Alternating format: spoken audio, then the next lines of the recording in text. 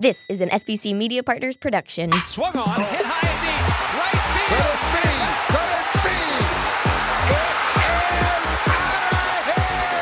Phillies fans, these are your glove stories with Murph. Check in with Greg Murphy. Murphy, got a special guest, huh?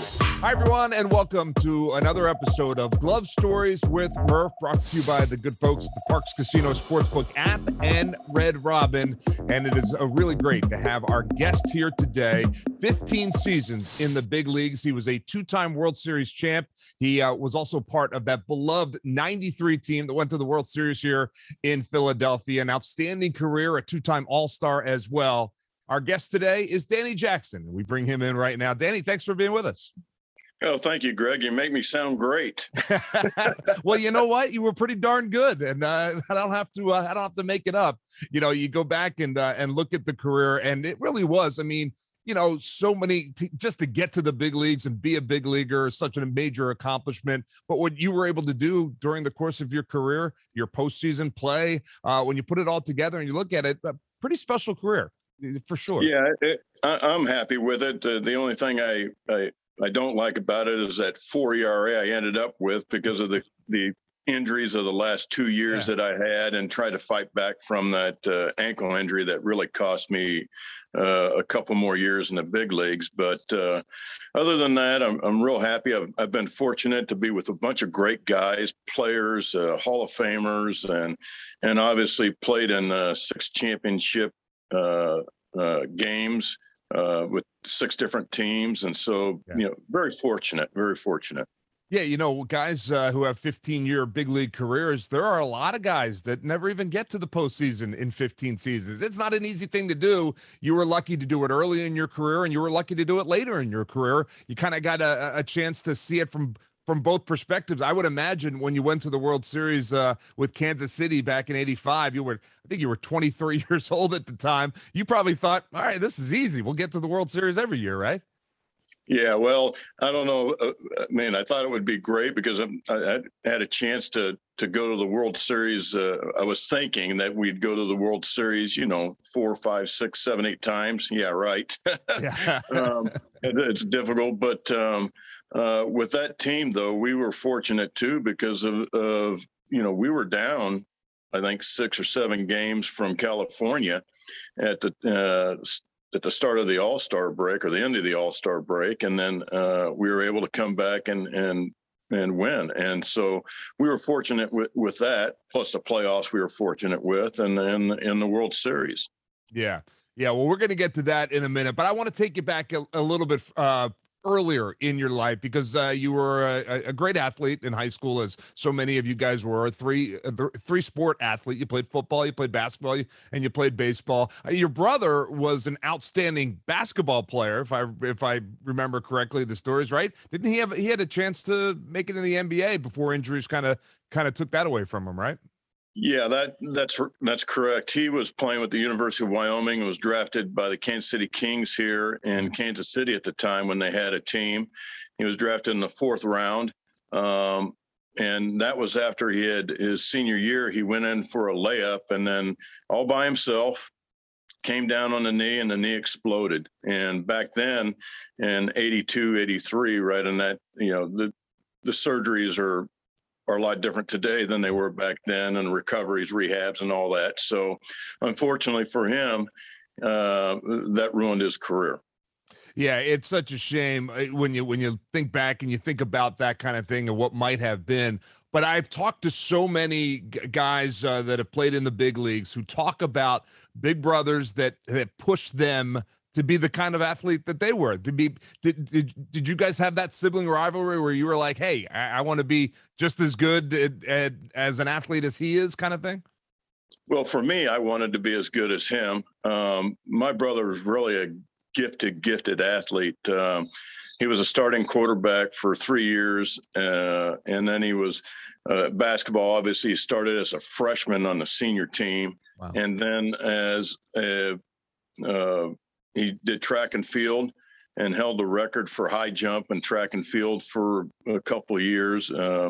So anything he did, he picked up pretty quickly. Now, I was a little bit different because I had to work a little extra harder. Now, I wanted to be as good as him, and it's all the pressure that come from high school and coaches and things like that. They tell you, "Oh, why can't you be like your brother?" And I'm like, "Well, I'm not like my brother."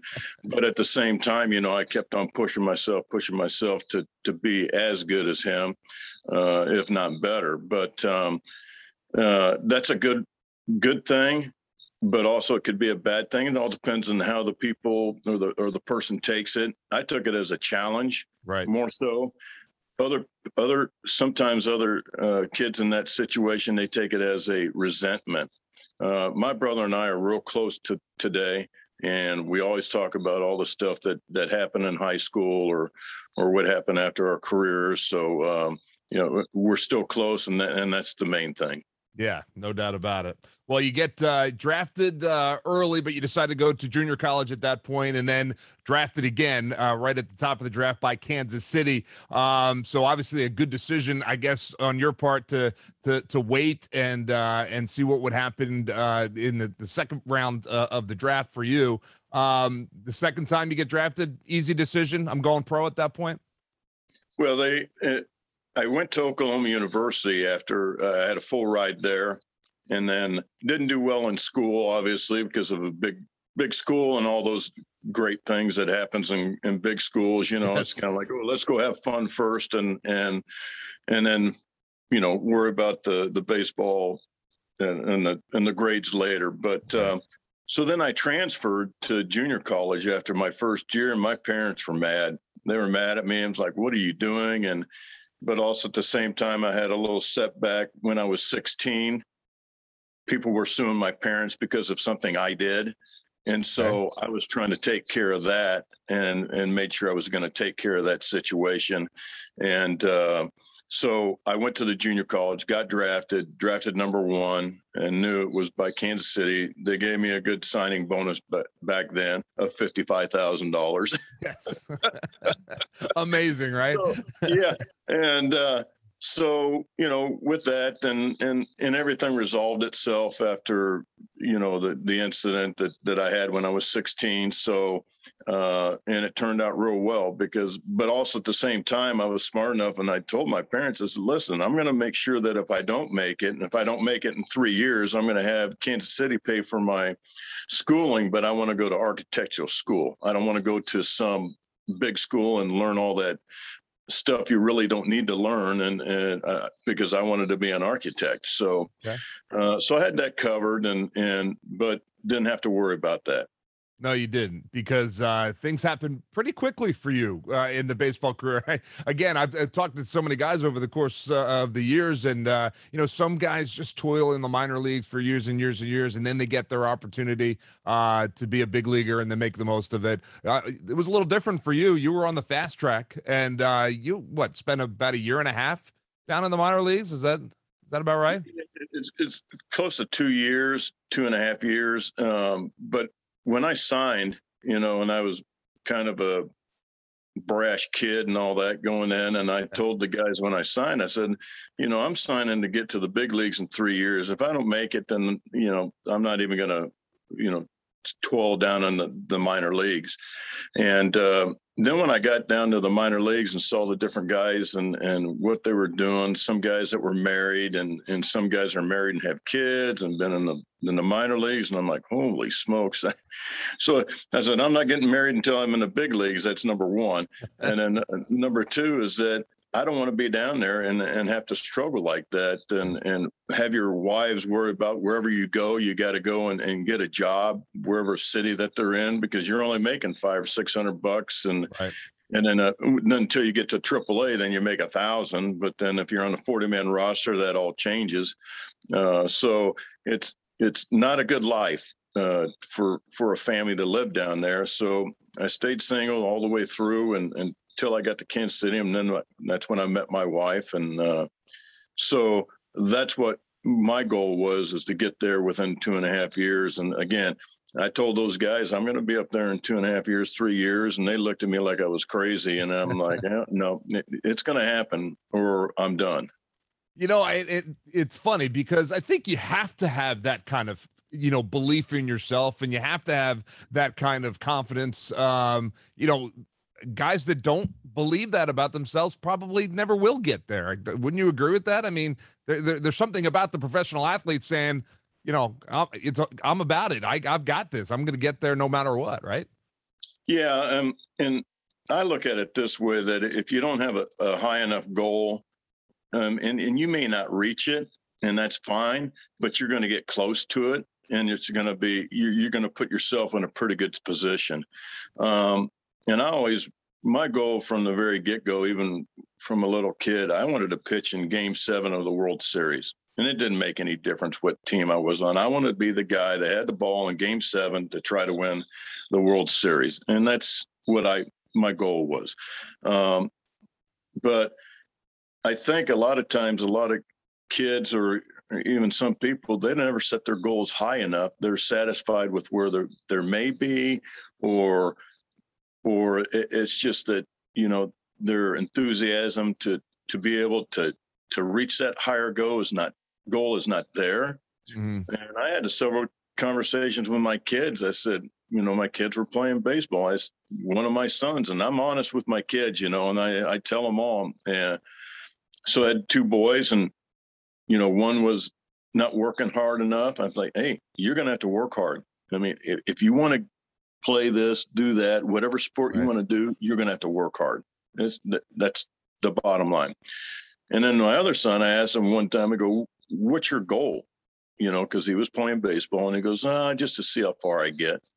And I looked at him like, what? I just want to see how far I get. And I'm like, that's not a goal. And I said, a goal is pitching in Game 7 of the World Series. Right. A goal is saying I'm going to make the major league team and stay there for 10 years or something. You got to have specific goals to really get where you want to get. And I think a lot of athletes that are in the big leagues do have that. Yeah. But there are some, even when they get to the big leagues, because then when they get to the big leagues, they're kind of satisfied. You can't be satisfied there. You got to continue on working and better yourself, or also, try to get to a World Series if you want to, because to me, the ultimate goal is to win a championship. Well, that ultimate goal presented itself pretty early in your career. You make your major league debut in 1983 with Kansas City, but by 1985, as we touched on, Kansas City is in the World Series, and here you are, pretty darn close to your goal of pitching in a Game 7, right? In the American League Championship Series, you came in with your backs up against the wall. You got the baseball in a game that was a must-win for Kansas City, and you went out there and pitched lights out. Yeah, I was fortunate to be able to, I'll tell everyone a little story about this, because I was actually supposed to pitch Game 3 or Game 4, one of the two. And Charlie Leibrandt had a bad game against Toronto in the first game.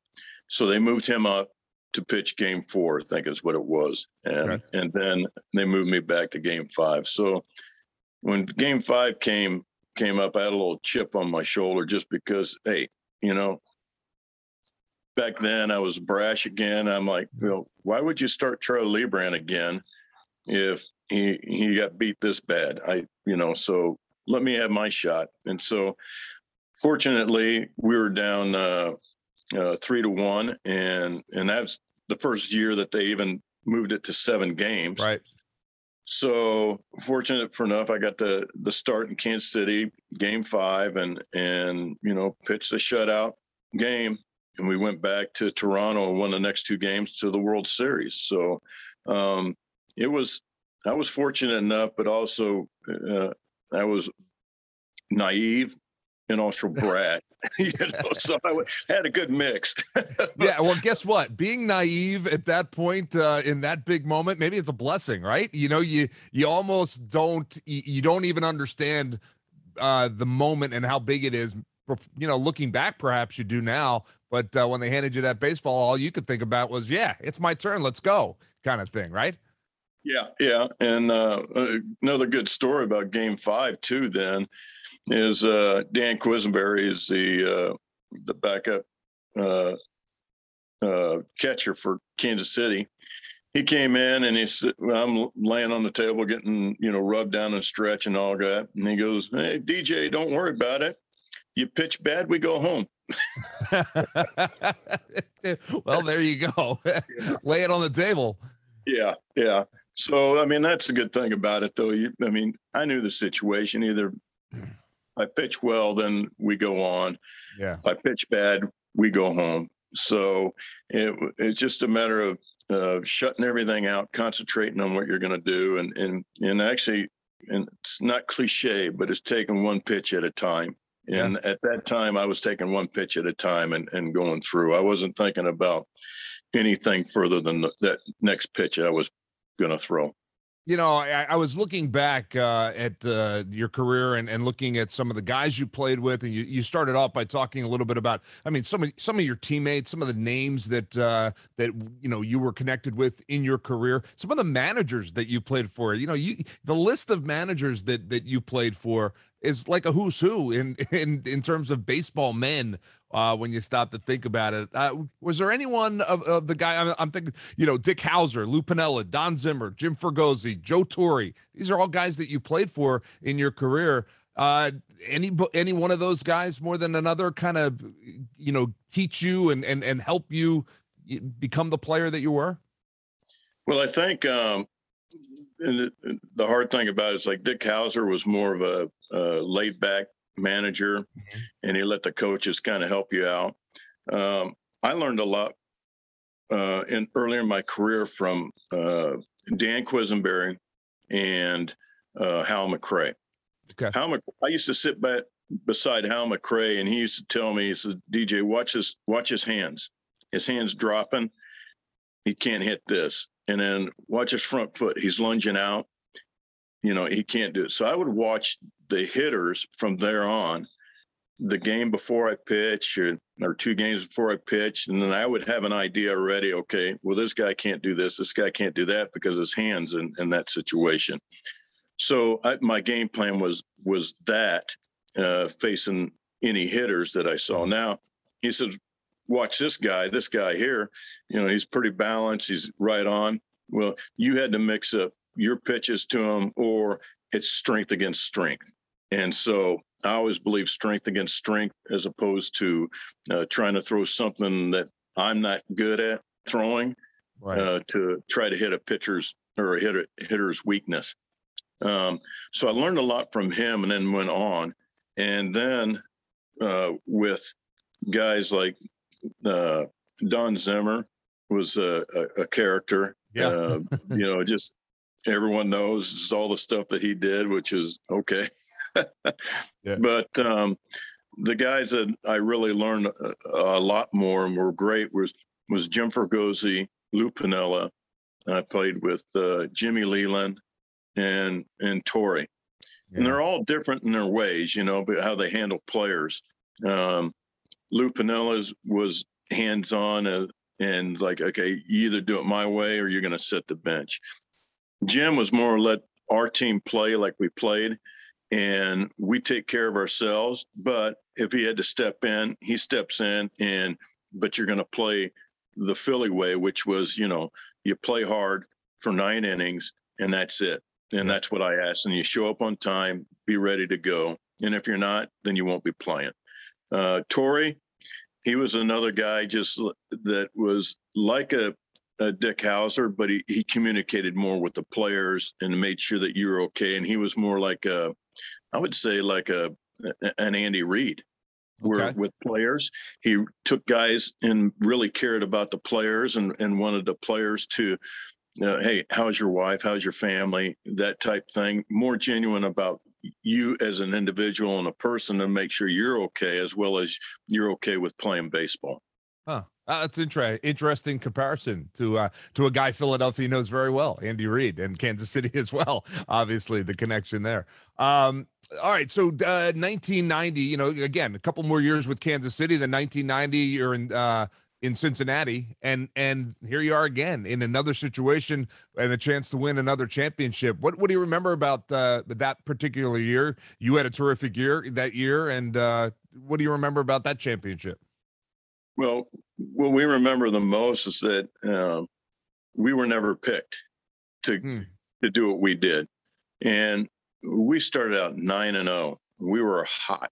And then we ended up I don't know, we had 21 wins and maybe, 5 or 6 losses, somewhere around in there, which we were already 15 games over 500. At that time, you kind of know, okay, you got a good shot at winning and going to the playoffs and World Series. And everyone was talking about at the time, about Pittsburgh. Pittsburgh was a very good team, and so when we went and we were playing Pittsburgh, they, obviously Pittsburgh was favored to against us. Mm-hmm. And I had a good game against Pittsburgh and to help us to continue on with the championship. And then the thing we really remember back in 1990 is that Oakland A's, and the A's were supposed to pick and beat us 4-0. Yeah. And it was reversed. We won. we swept them. And the great thing about that there too is that it was always someone different. Just like when I was in Philly and even in Kansas City, it's always someone different. It wasn't the same guy. Right. And I think that if you look at all the World Series and playoffs, it's always someone different that when you have a championship and you win, because you got to have that. You got to have the full team participate or do something well or during a game, which advances you and makes you win the game or win the championship or World Series, one of the three. So back then it was, Billy Hatcher coming out and had 8 straight hits. Sabo was hitting 500. Yeah. And then that's on top of Barry Larkin and Eric Davis both playing very well, and then Jose Rio throwing lights out. And so it was a all-around great team, great defense. Played, which we knew going in after the first game that we were going to win. We didn't know that we were going to win 4 straight, but we knew we were going to win because of the way they played baseball and the way the National League at that time played baseball. Because we play for 1 run an inning, they're playing for just a home run. A home run, right? Yeah. And we knew that just by what we were doing and on our pitching staff too, also with the Nasty Boys, that once we get to the 6th inning and we're ahead, it's going to be pretty much over. Yeah, that was a fun team to watch because you talk about playing. I'm a National League guy. Obviously, I grew up in Philadelphia. Playing that way of playing that brand of baseball, that National League brand of baseball that we don't see a whole lot of anymore. You guys did it perfectly for most of that season, and that is the reason why you were in a chance, had that opportunity to win a World Series and you go out and win it, because sometimes those bats go cold, and if you're not hitting 3-run home runs, like the A's were bred to do, a team like yours jumps up and can take it and run with it, and that's what you did. Yeah, and that's the same thing we did in Philly, and that's why I loved it back then, because they want to call it small ball. I don't really call it small ball. I call it baseball. Because basically that's what baseball was taught for us. Hey, if you get a guy on first base, you got to move that guy over, And then the other thing is that if you're a pitcher out there and your team is, struggling to score runs, you better make sure that you're on and doing what you can to keep them in the game. Yeah. And so those are the things that, we were taught back then. And I was taught back when I was young. You do everything that you can to make sure your team's in the game or your team has a chance of winning or wins the game. Yeah. So, and you're right. And that is what 93, that team 93 was able to do. You come to Philadelphia in 1993. Now you come in at that point as a veteran, a guy who has won 2 World Series. And the different moves that were made in that offseason to put together that team, because we all remember 1992 was not a good year for the Philadelphia Phillies, but 93, we knew very early on. I mean, I know you guys, because I've talked to enough of you guys knew in spring training that you had something special. I think the city started to realize it in April and May that maybe this was a different kind of team. And it was because all the pieces that were brought in, including yourself, knew you had a job to do and went out and did it to the best of your ability every time you guys stepped on the field. And that's what made it special. And the fact that you had a lot of fun doing it too, right? And that's important. Yeah, we did have this was one of the closest teams I was ever a part of. And again, you're never going to see that again unless they change the way they play baseball today, which I don't think is going to happen. But you'll never see another 1993 team ever. These guys, all of us, we all knew what we could do, what we were good at, and then how we could help the team. Now, that doesn't mean that we didn't have any setbacks as far as individuals and sure. All of us. We all had a setback here or there, got a little me, I, woe was me type thing, Well, that was all straightened out in the training room.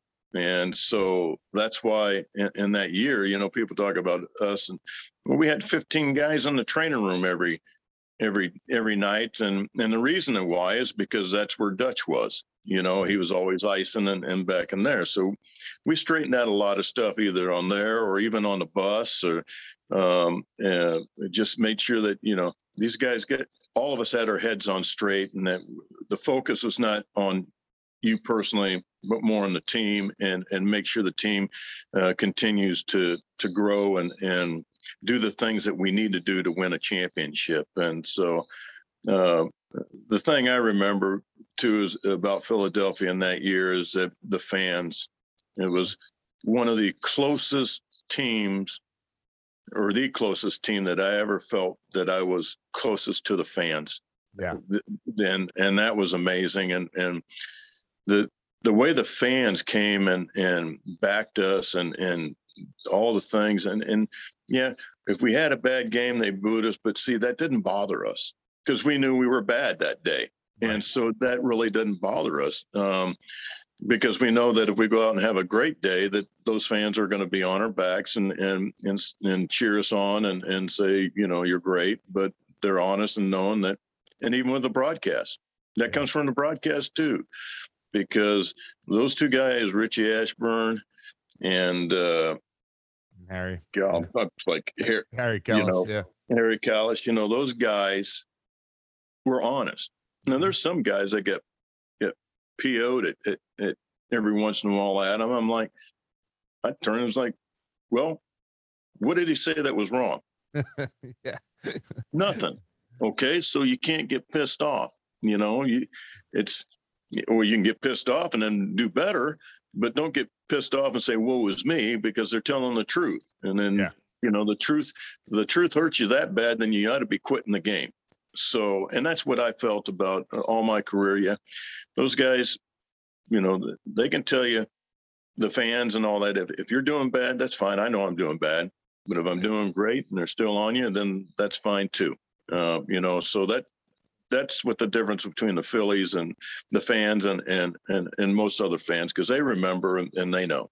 Yeah. And here we are close to 30 years later and still talking about that team almost every day in Philadelphia. There's and the guys on that team, yourself included, are all so fondly remembered. And so many of them are still around on a weekly, monthly basis that we see these guys, we get a chance to talk to them, and the fans do too. And they remember how much joy was brought to the city in 1993. There's no doubt about it.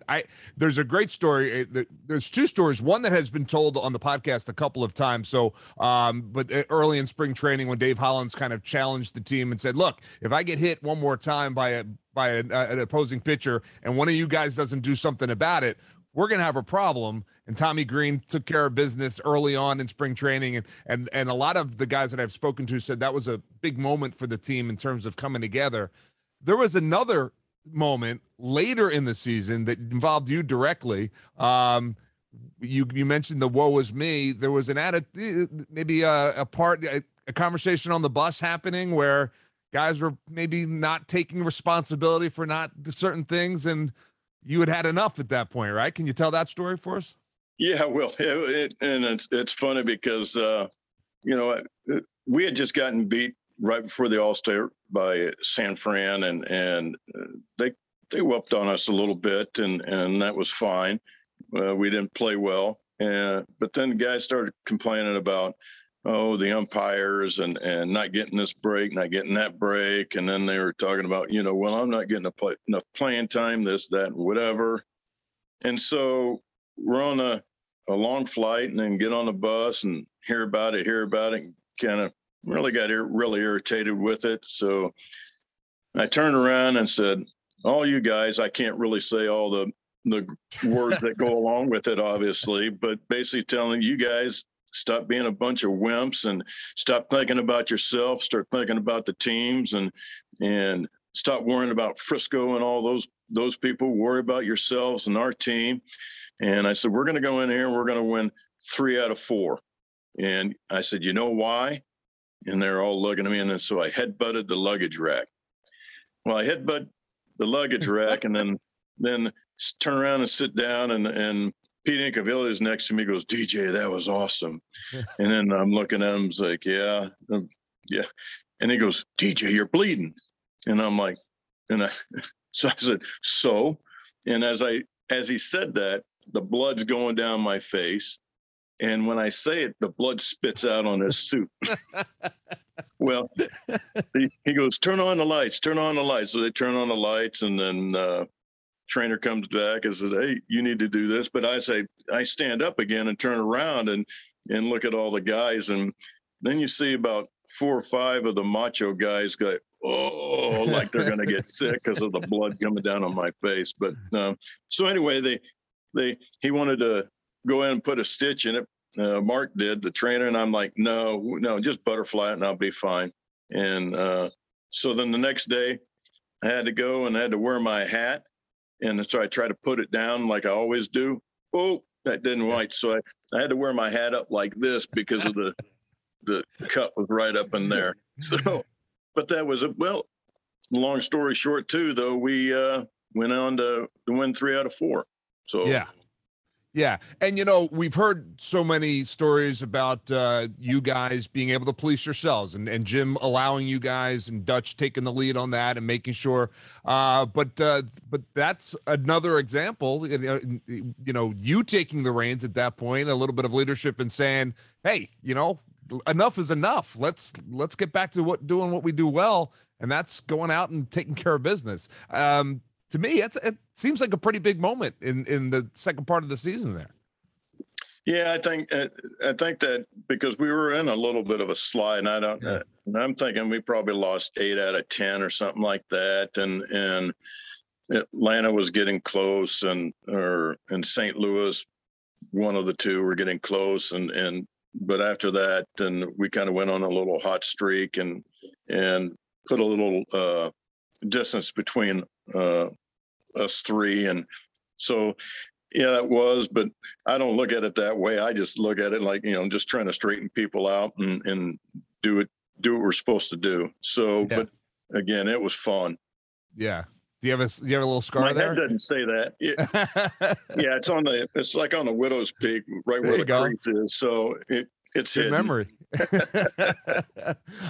Yeah, and you know what? It's cool. Those kinds of stories to me are just great because it just goes to show you not everything was perfect in '93. You guys had your ups and downs, and you had to work through them, but you were able to work through them in order to get to where you wanted to be, and that was the World Series. Now, obviously, it doesn't turn out the way Philadelphia hoped. Doesn't turn out the way you guys had hoped, but I can't imagine a team that is as beloved as the '93 team that didn't win it all. I mean, it's easy to love a team that won it all. You guys fell just short, but yet I'm not sure there's a team in Philadelphia that's ever been as beloved as that team. It says a lot about you guys and the way you played. Well, I think that whole team related to Philadelphia fans as a whole in the city, because we were looked at as blue collar, hardworking guys, and against and I'll never forget this, against the frat boys of Atlanta, and that thing. But that's the way Philadelphia is. Hardworking people, and they expect, what they're spending money on you, they're expecting you to win and play 100% every pitch, every inning until the last out. And And I think they saw that from us from the get-go. There wasn't anybody that I can remember that showed a lack of hustle or whatever, except for, well, there's a couple instances which, I turned to the guy and like, listen, you need to get this thing done. And it's respect. And I said, I don't care if you're going out and the next inning to pitch, or if you're going out there to field a ball or whatever, you give 100%, and it's all times. And so, but that's what the fans expected, and that's and rightfully so. And that's why I think this team as a whole is so remembered by the fans, but also we remember them. And the story of that one too is, as I remember, we had that rain delay and against San Diego, and we were playing at 4 or 5 o'clock in the morning, and the fans started coming back in, the cheers back on. Well, that helped us out a lot too. They don't realize that helped us a lot when they came back in, and it was great for the Phillies organization to even let them, come on in, on in the gates. So that just tells you what the mix that we had and the great camaraderie that we had with our fans. Yeah. There were a lot of magical wins that season as well that we still remember to this day. You think back to Mariano Duncan's grand slam. We had Milt on earlier this year, and Milt's catch up over the wall, Robin. I think it was a 3-run home run or whatever. But just so many magical moments. The Mitchie Poo base hit to win the late game. A lot of fun and a lot of fun for the fans to think back about those as well. And you talked about talking to your teammates. At that point, you're a guy, you had 2 rings at that point. You had won 2 World Series. So what you were saying kind of, I would imagine, resonated with your teammates because you were a guy that had, been there and seen what it takes to win it all. Yeah. And sometimes that's a tough part about it, because some guys, and even today and even back then, they don't want to say something because they're afraid that, someone may take it the wrong way, or someone may divide the team or whatever.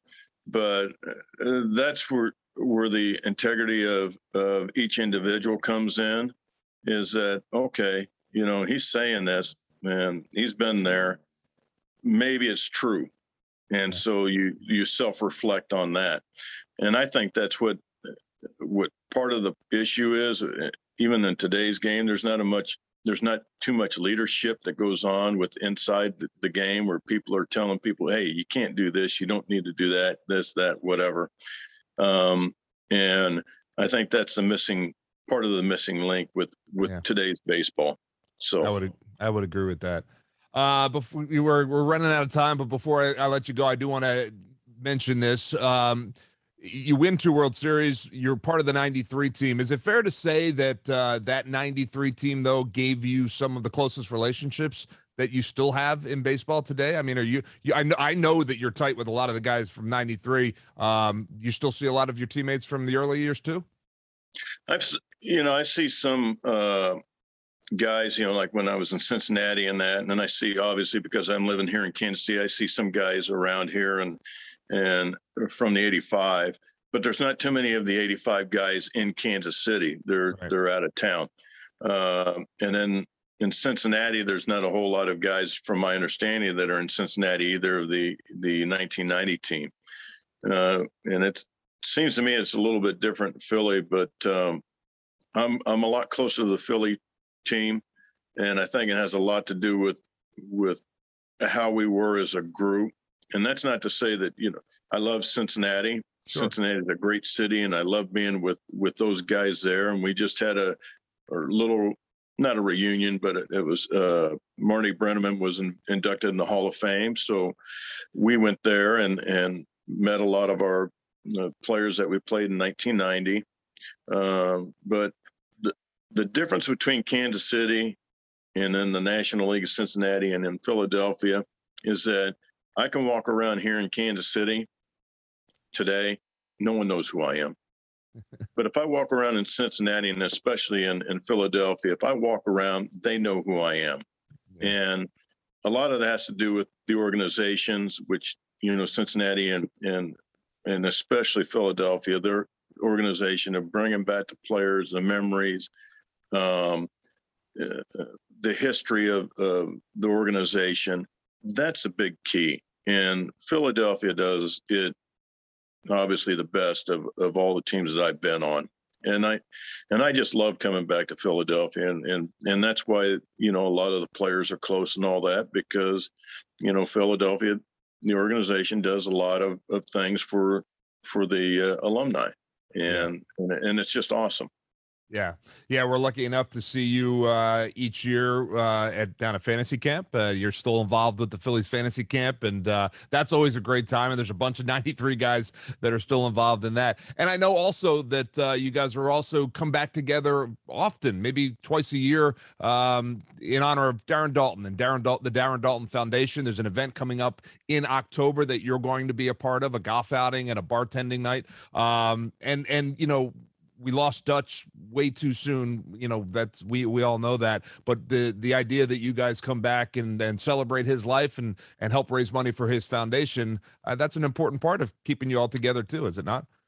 Yeah, it is. I mean, it's Darren had when he was struggling with all the bills and things like that, he needed help with paying bills, and that's the same thing with all the cancer patients that, they're spending so much money going to and from treatments and this and that their personal bills are hurt. So what the organization does is we help with paying the bills for all of the people that have cancer, and that's their home mortgage or their electric bill or even groceries or something like that. And that's what it's all about, because of the situation they're in that they didn't ask for, and it's a tough situation. And I've lost. Dutch would be the fourth or fifth player or coach that I lost from brain cancer. Wow. In my career, which is kind of unusual. Yeah. But with Dutch's organization, it's always great to come back and support them, raising money to help with the families of the cancer patients. And, it's great. I love coming back, love the organization, love working with Darren and all the peoples that help with Darren's foundation. Yeah. And it's a good memory. Yeah, no doubt. And anytime that the 93 guys get together in Philadelphia, a big crowd is to follow, and that helps the organization as well. For folks that are interested, it's the DarrenDaultonFoundation.org. You can go on there, take a look at the events that are coming up. As we mentioned, a golf tournament, which is sold out, but they're also having a bartending night, celebrity bartending night. Guys like Danny behind the bar, slinging drinks and raising money for the foundation. And 93 slinging drinks. Yeah, that's at live in the casino. Yeah. Yeah. So there's lots to do. Yeah. And then and hopefully I can get you a drink so you can go back in the casino and win about $1,000 or something, Wouldn't that be nice? Exactly right. Yeah. Well, Danny, look, thank you so much for spending a couple minutes with us and telling us your glove stories. Really a terrific career. And we were so lucky to have you for a very short period of time in Philadelphia, but such an important part of the organization. 1993 will always be remembered as such a special year. The 2 years that you spent here, 94, you had an outstanding season before the strike happened. So, or for the shutdown happens, but you weren't here long, but you certainly made an impact, and we thank you for that, and we thank you for stopping by and telling us some of your stories. Yeah, thank you, Murph, and it's always my pleasure to be around and talk to you, and look forward to seeing you down in fantasy camp. Yes, I look forward to that as well. As things get back to normal, hopefully we'll all be back down there and enjoying some baseball as well. Danny Jackson joining us here on Glove Stories. We'll be right back with more. Stay with us. Hey everyone, Murph here, and the Parx Sportsbook app is the official sportsbook partner of the real Philly sports fan. Bet on it all: baseball, golf, MMA, and more. Live in-game play-by-play betting lets you bet while you watch. No better way to bet right now than the Parx Sportsbook app. the only sportsbook app backed by the #1 casino in Pennsylvania, and the only one I recommend. No one does live in-game play-by-play betting better. Bet the money line as it changes during the game on the Parx Sportsbook app. Plus, bet on individual player performances. In baseball, you can bet on hits, home runs, and pitcher strikeouts every inning. How about golf? You can bet on match winners, bet on leaders after rounds, and more. New customers sign up right now and get your first bet risk-free up to $500. Just download the app or click parxcasino.com/PA and use promo code ACTION. Do it now. Your first bet risk-free up to $500. Just download the app or click parxcasino.com/PA and use that promo code ACTION. The website has all the details. Get game previews, podcasts, and more on Twitter at Parx Sportsbook. You must be 21 and in Pennsylvania. Gambling problem? Call 1-800-GAMBLER. Glove Stories with Murph is brought to you by Red Robin. Whether you're hungry for a juicy gourmet burger with bottomless steak fries and an ice cold beer, or a crispy chicken tender salad and freckled lemonade, whatever you crave, there's something for everyone at Red Robin. So dine in or order curbside to go, delivery, or catering. Order online now at order.redrobinpa.com.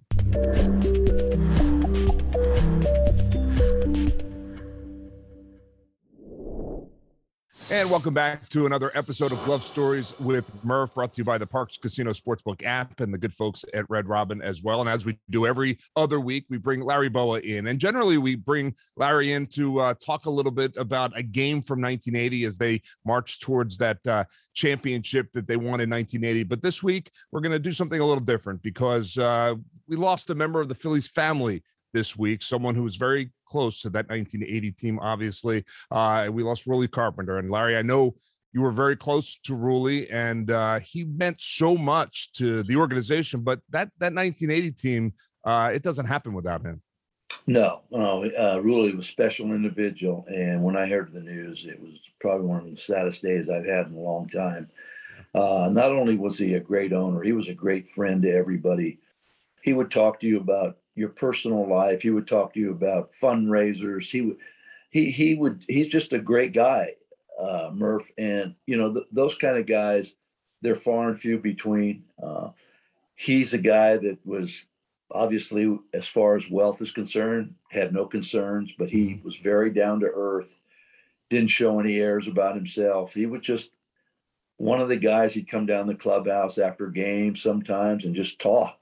And it didn't have to be about baseball, just life in general.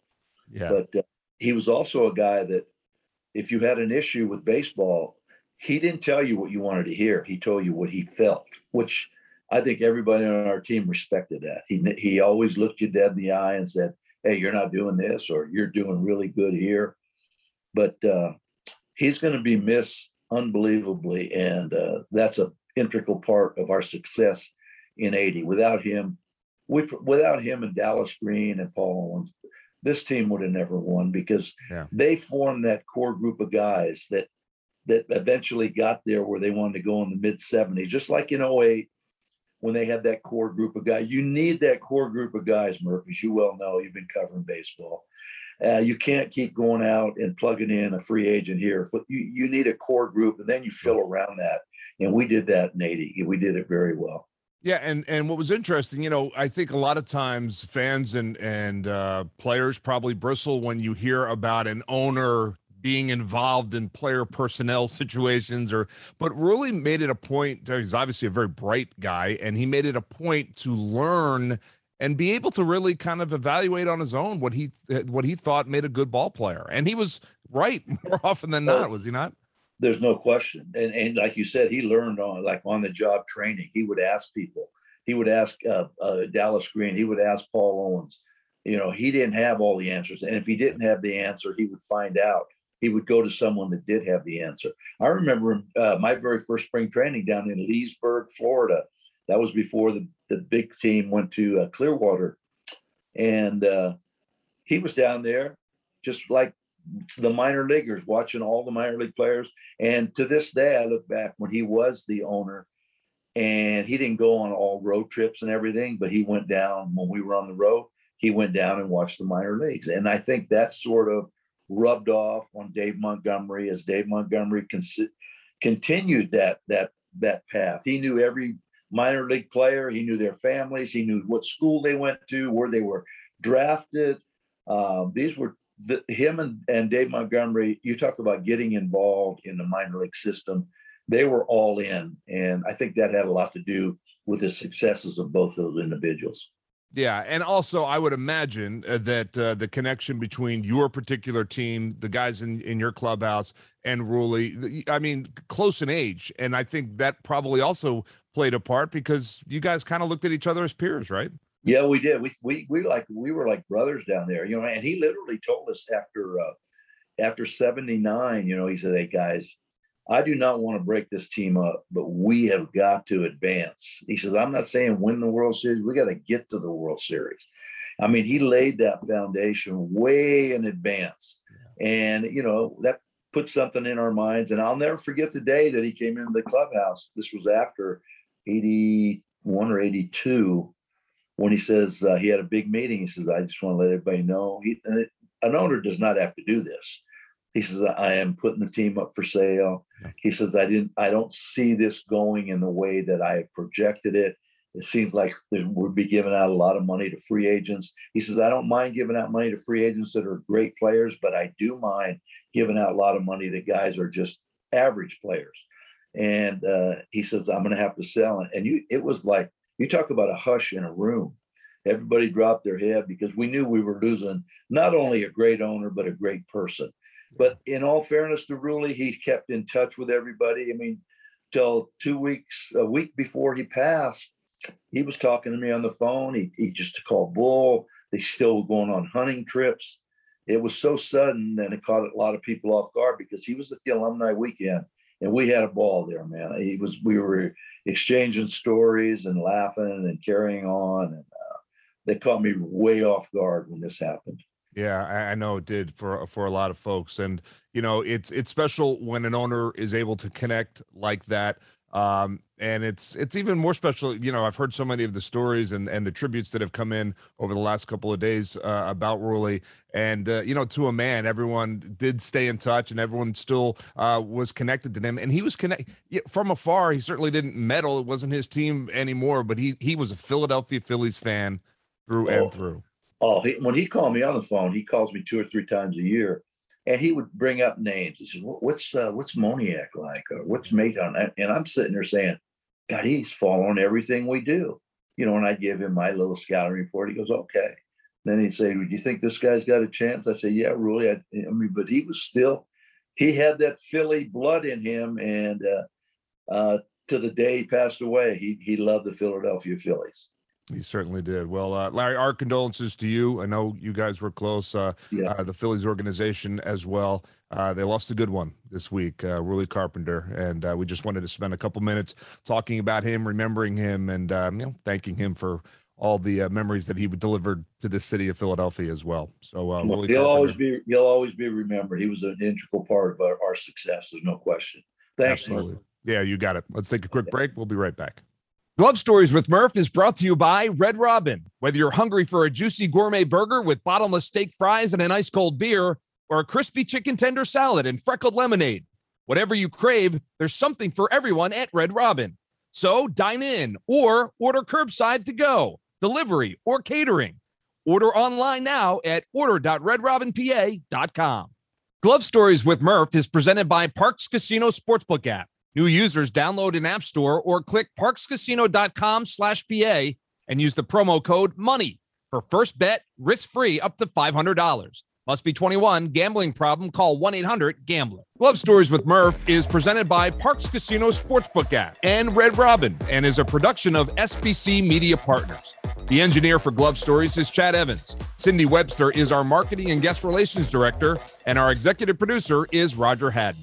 Whether you are watching us on YouTube or downloading the podcast from one of our major podcast providers like Apple, Google, or Spotify, make sure to hit like and subscribe so that we can let you know when a new episode of Glove Stories is available. We'll release new episodes weekly throughout the 2021 Major League Baseball season.